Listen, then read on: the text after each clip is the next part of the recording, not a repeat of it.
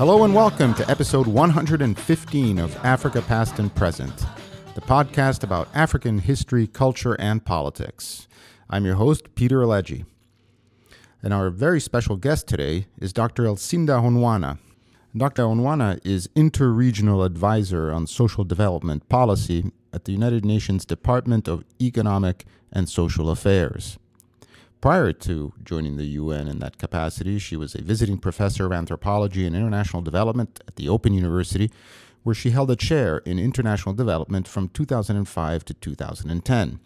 She has also worked as a program director at the Social Science Research Council in New York and a program officer at the UN Office of the Special Representative for Children in Armed Conflict.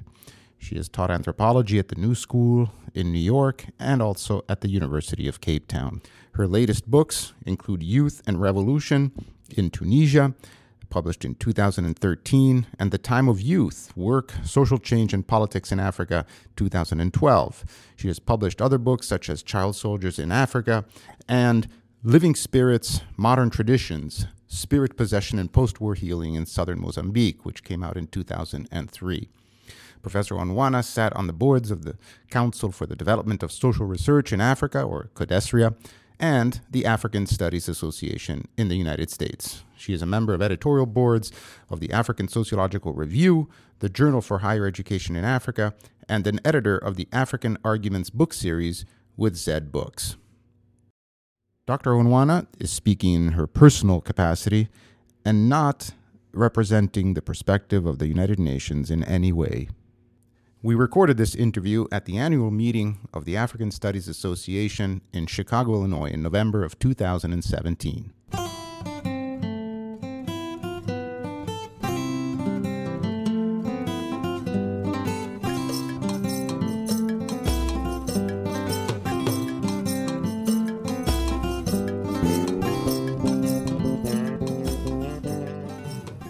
Okay, welcome, Dr. Onwana.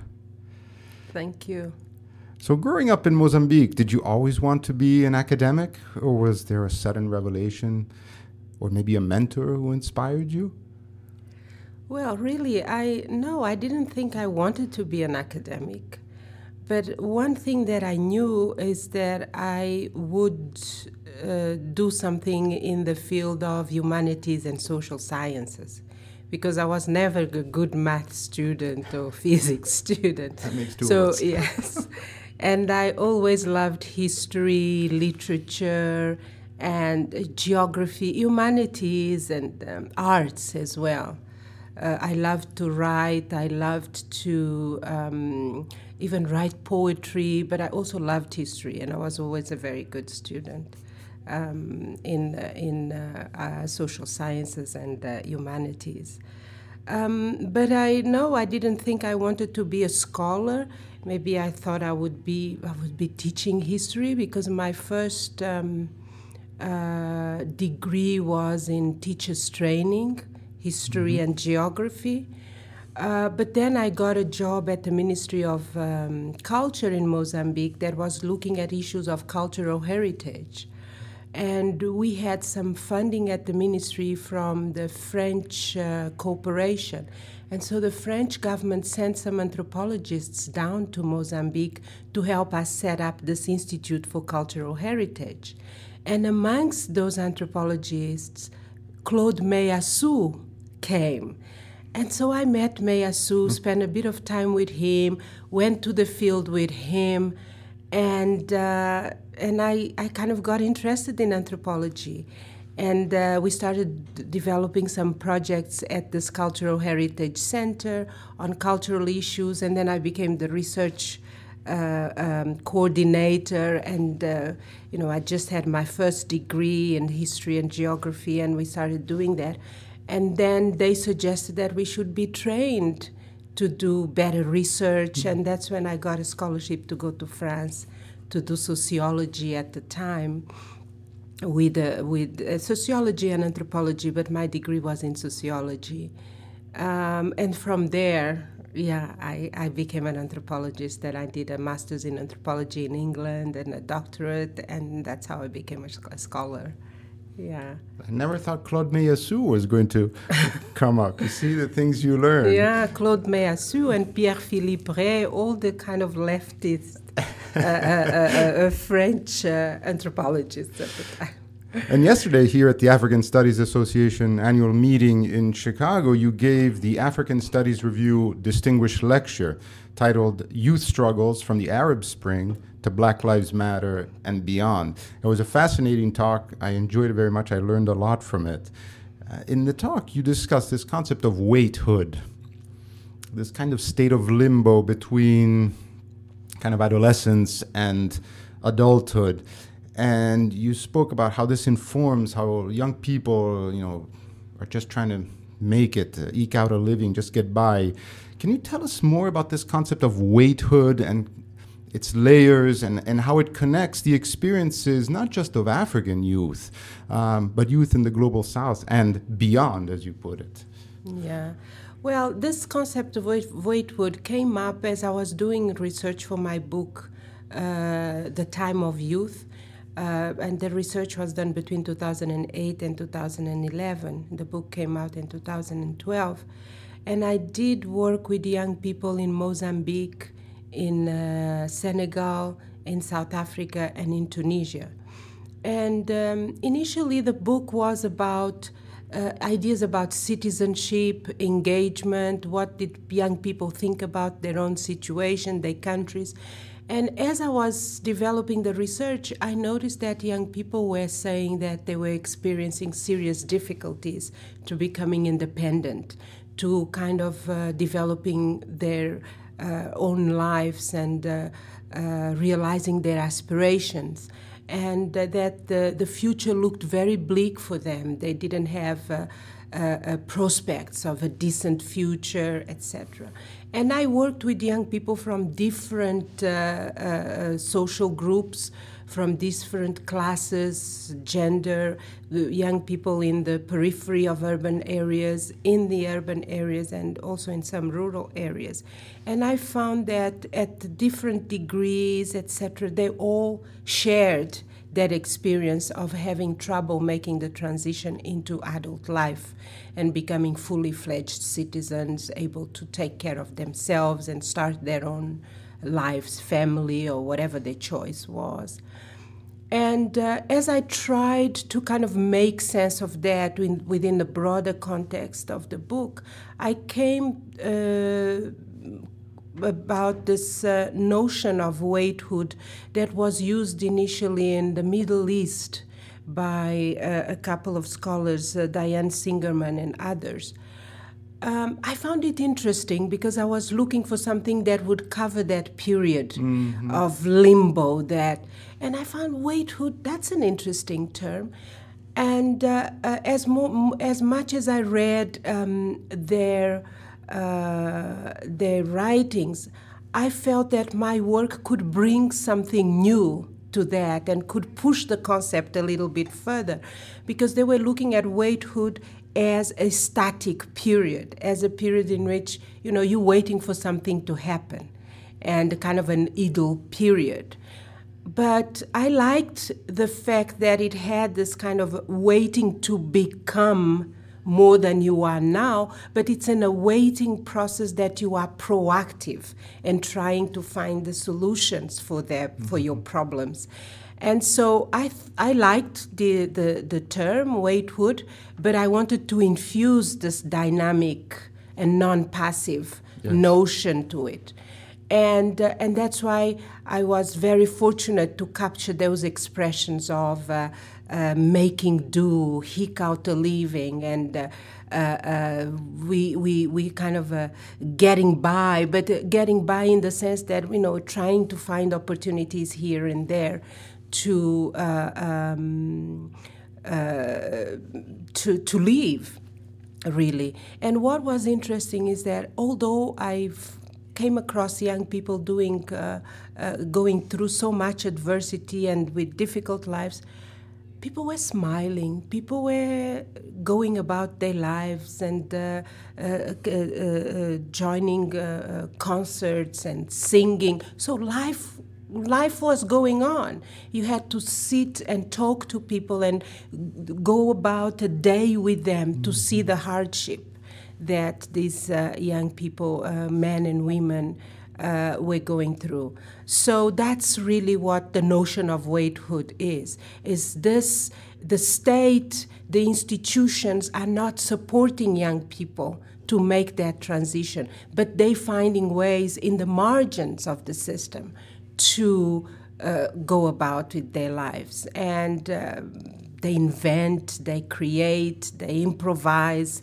And so it's a very resourceful and creative period as well. One of the things that you mentioned in the talk, and there was also in your recent book, is this kind of new language that youth are using to articulate this creativity, this agency, and of course the digital technologies, you know, the WhatsApp and Snapchat and Twitter, Instagram, and all the other ones, Facebook.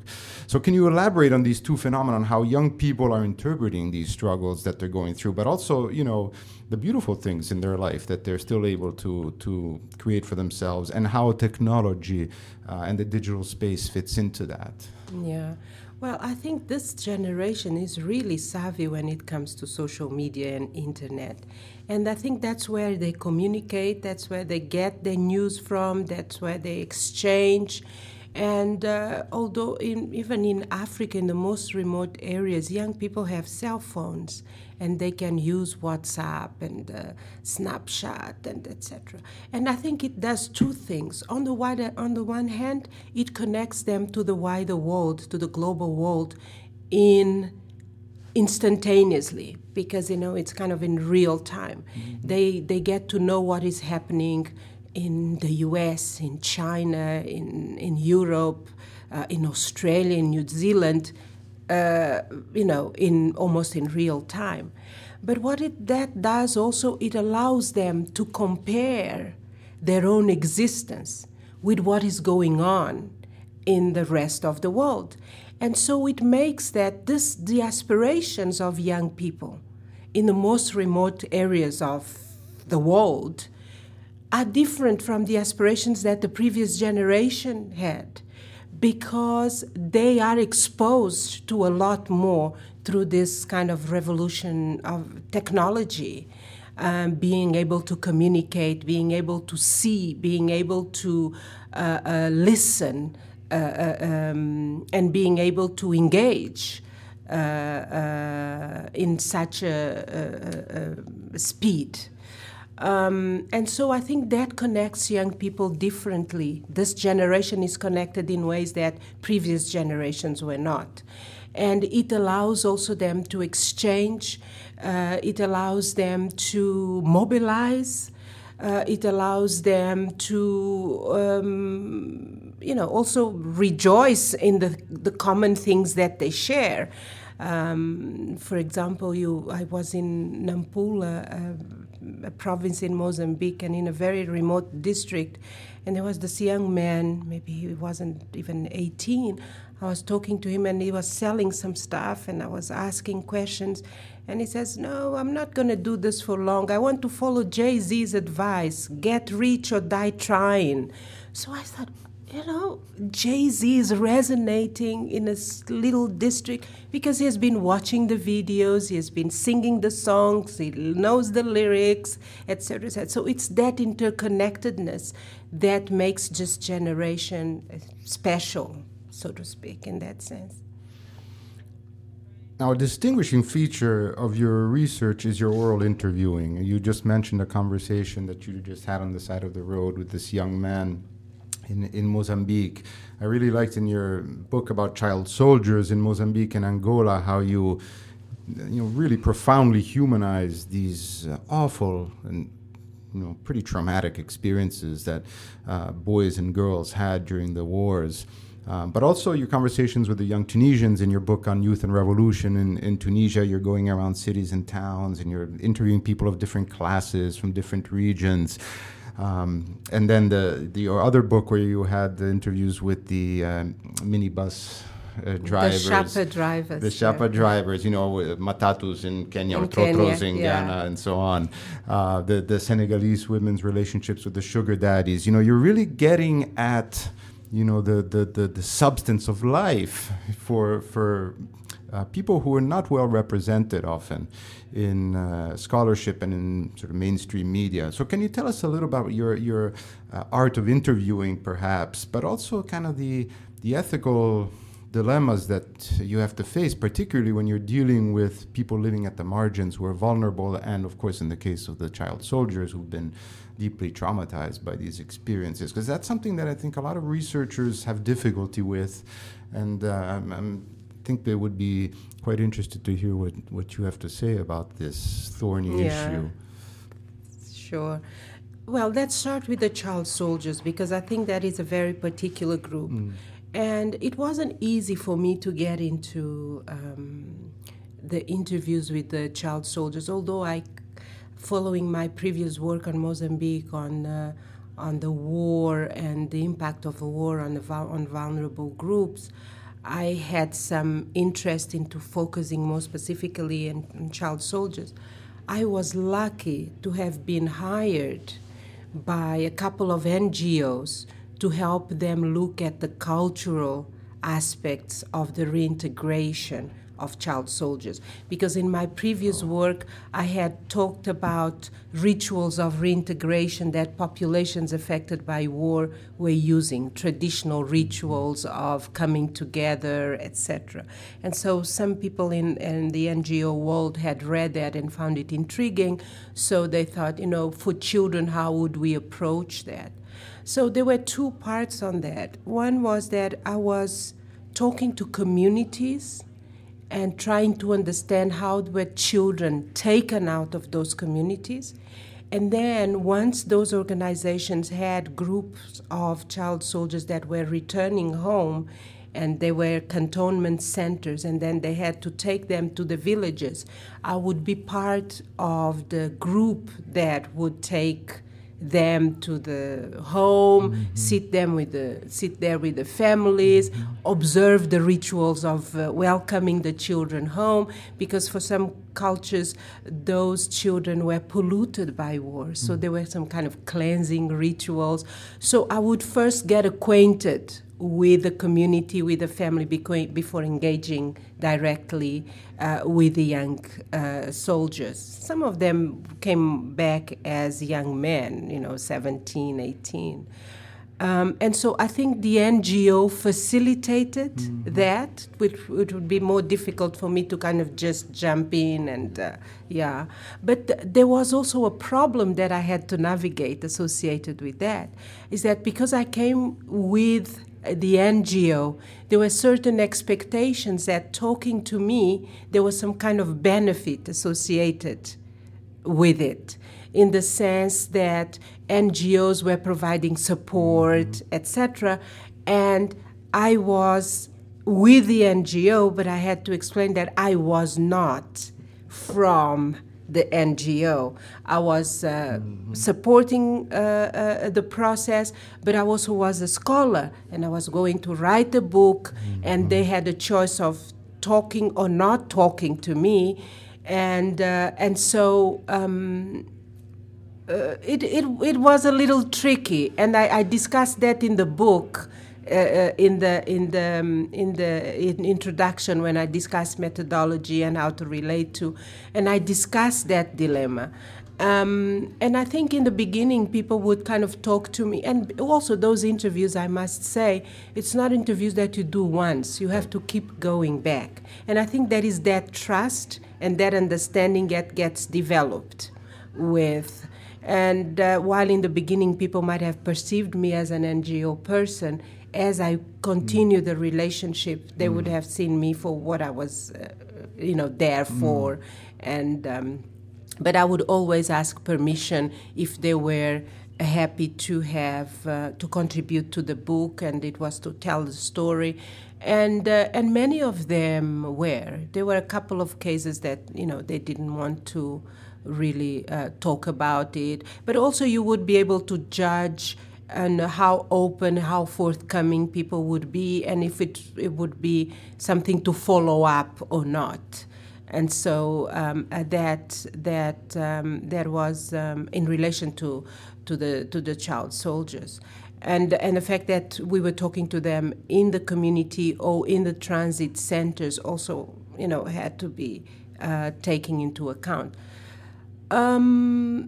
And also, although some of the child soldiers were happy to get home, I must say that some of them felt that going home, they were going back into tradition.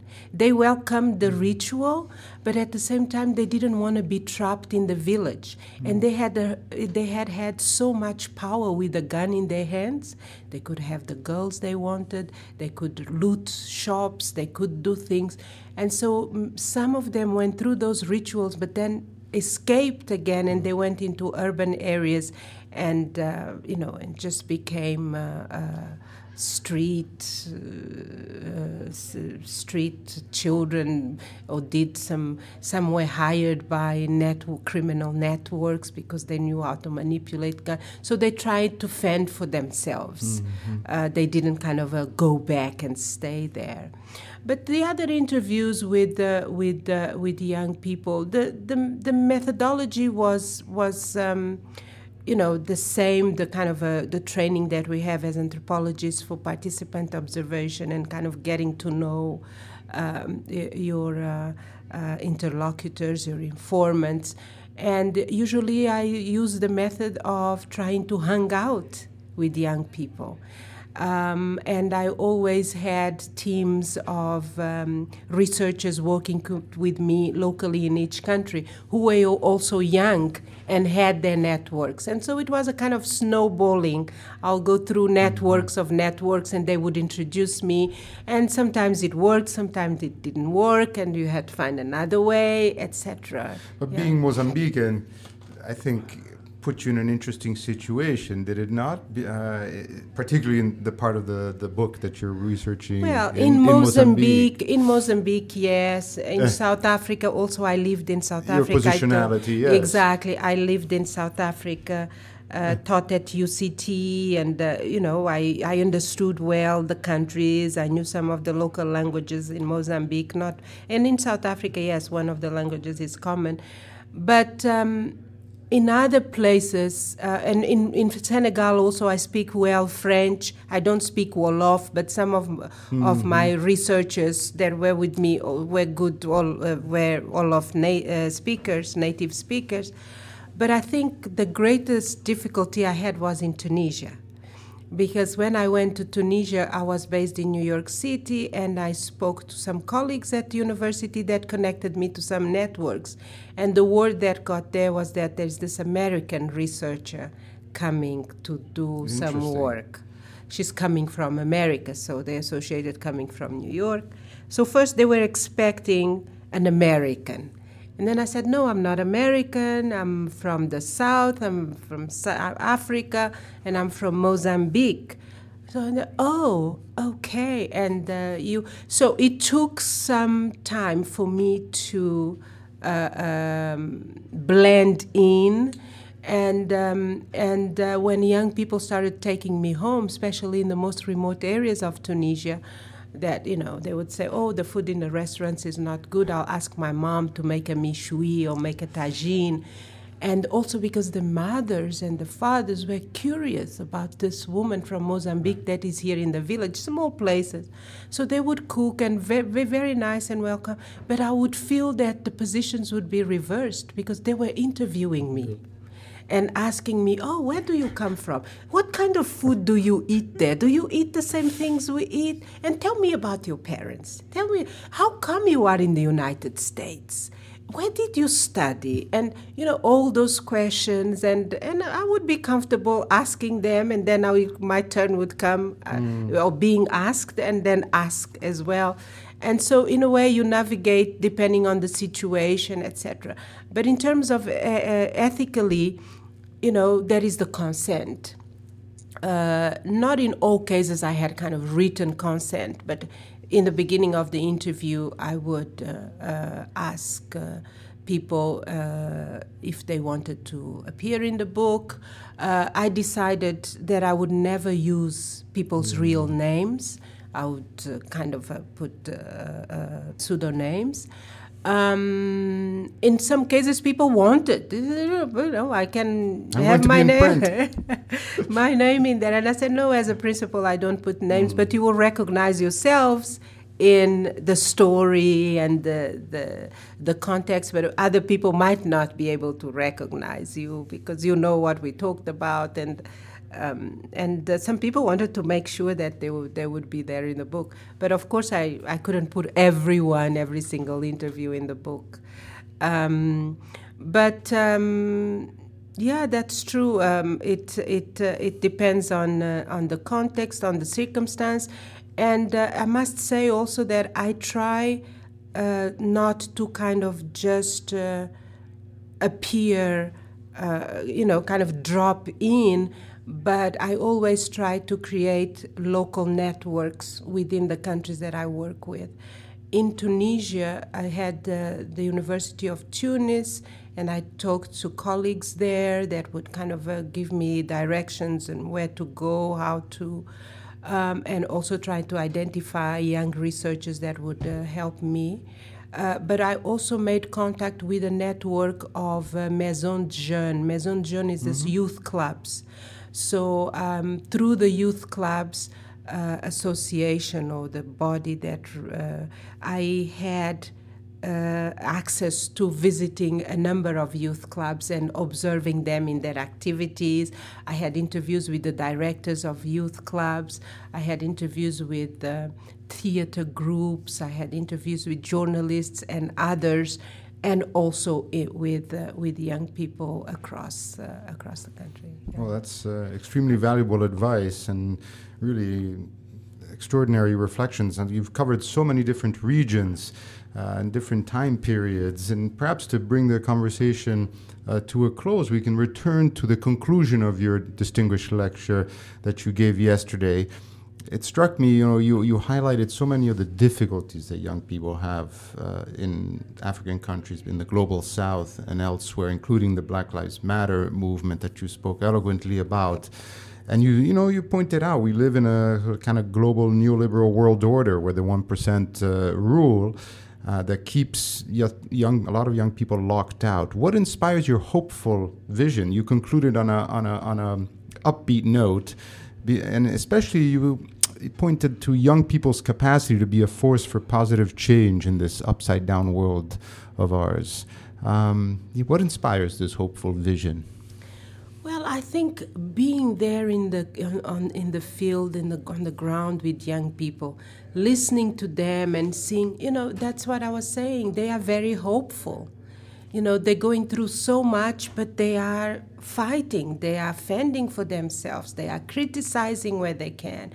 And there is so much energy that often is not kind of translated in what we see in the media, or, there are sporadic moments. But there is a lot of energy. Young people understand their predicament. They understand the situation they're in. And I think, the world is young. The majority of the world population, especially in the South, in the global South, is young. So these are the future leaders, citizens, or whatever of the future. The world, our world, is in their hands, and so they have to figure out. It reminds me of Fanon's quote: each generation out of relative opacity has to find its own mission and either fulfill it or betray it. And I think from the indications that I got throughout my research is that they are looking for ways of fulfilling it. And it will take time. It's not an easy task because they are dealing with obstacles as they go in through the process. But they are energized. They are, and especially after 2011, I think the Arab Spring marked this kind of new wave. We have seen more and more engagement. And I think also with the online social networks, etc., young people are talking, they are mobilizing, and also there is something interesting is that they are looking at the world in a slightly different way. For example, this whole thing about the horizontal networks, anti-hierarchical, anti-authoritarianism, the way they organize themselves, and they don't want anyone to be the leader, and this kind of verticality of the political process. They want something else, but what is it? And I think they're grappling with it, and we are all waiting. I think the world is in transition.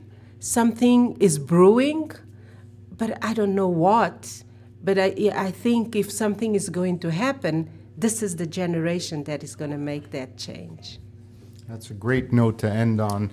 Thank you very much for speaking with us, Dr. Onwana. Thank you. It's a pleasure. Thank you.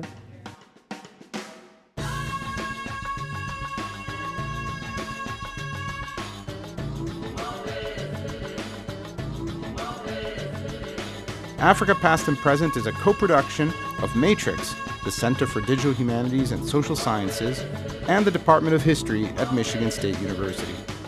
Technical assistance is provided by the Matrix Digital Media Lab. For more information and to subscribe to the podcast, visit our website at afripod.aodl.org. The podcast is also available on iTunes. You can also send us email at africa.podcast@matrix.msu.edu. Thanks for listening.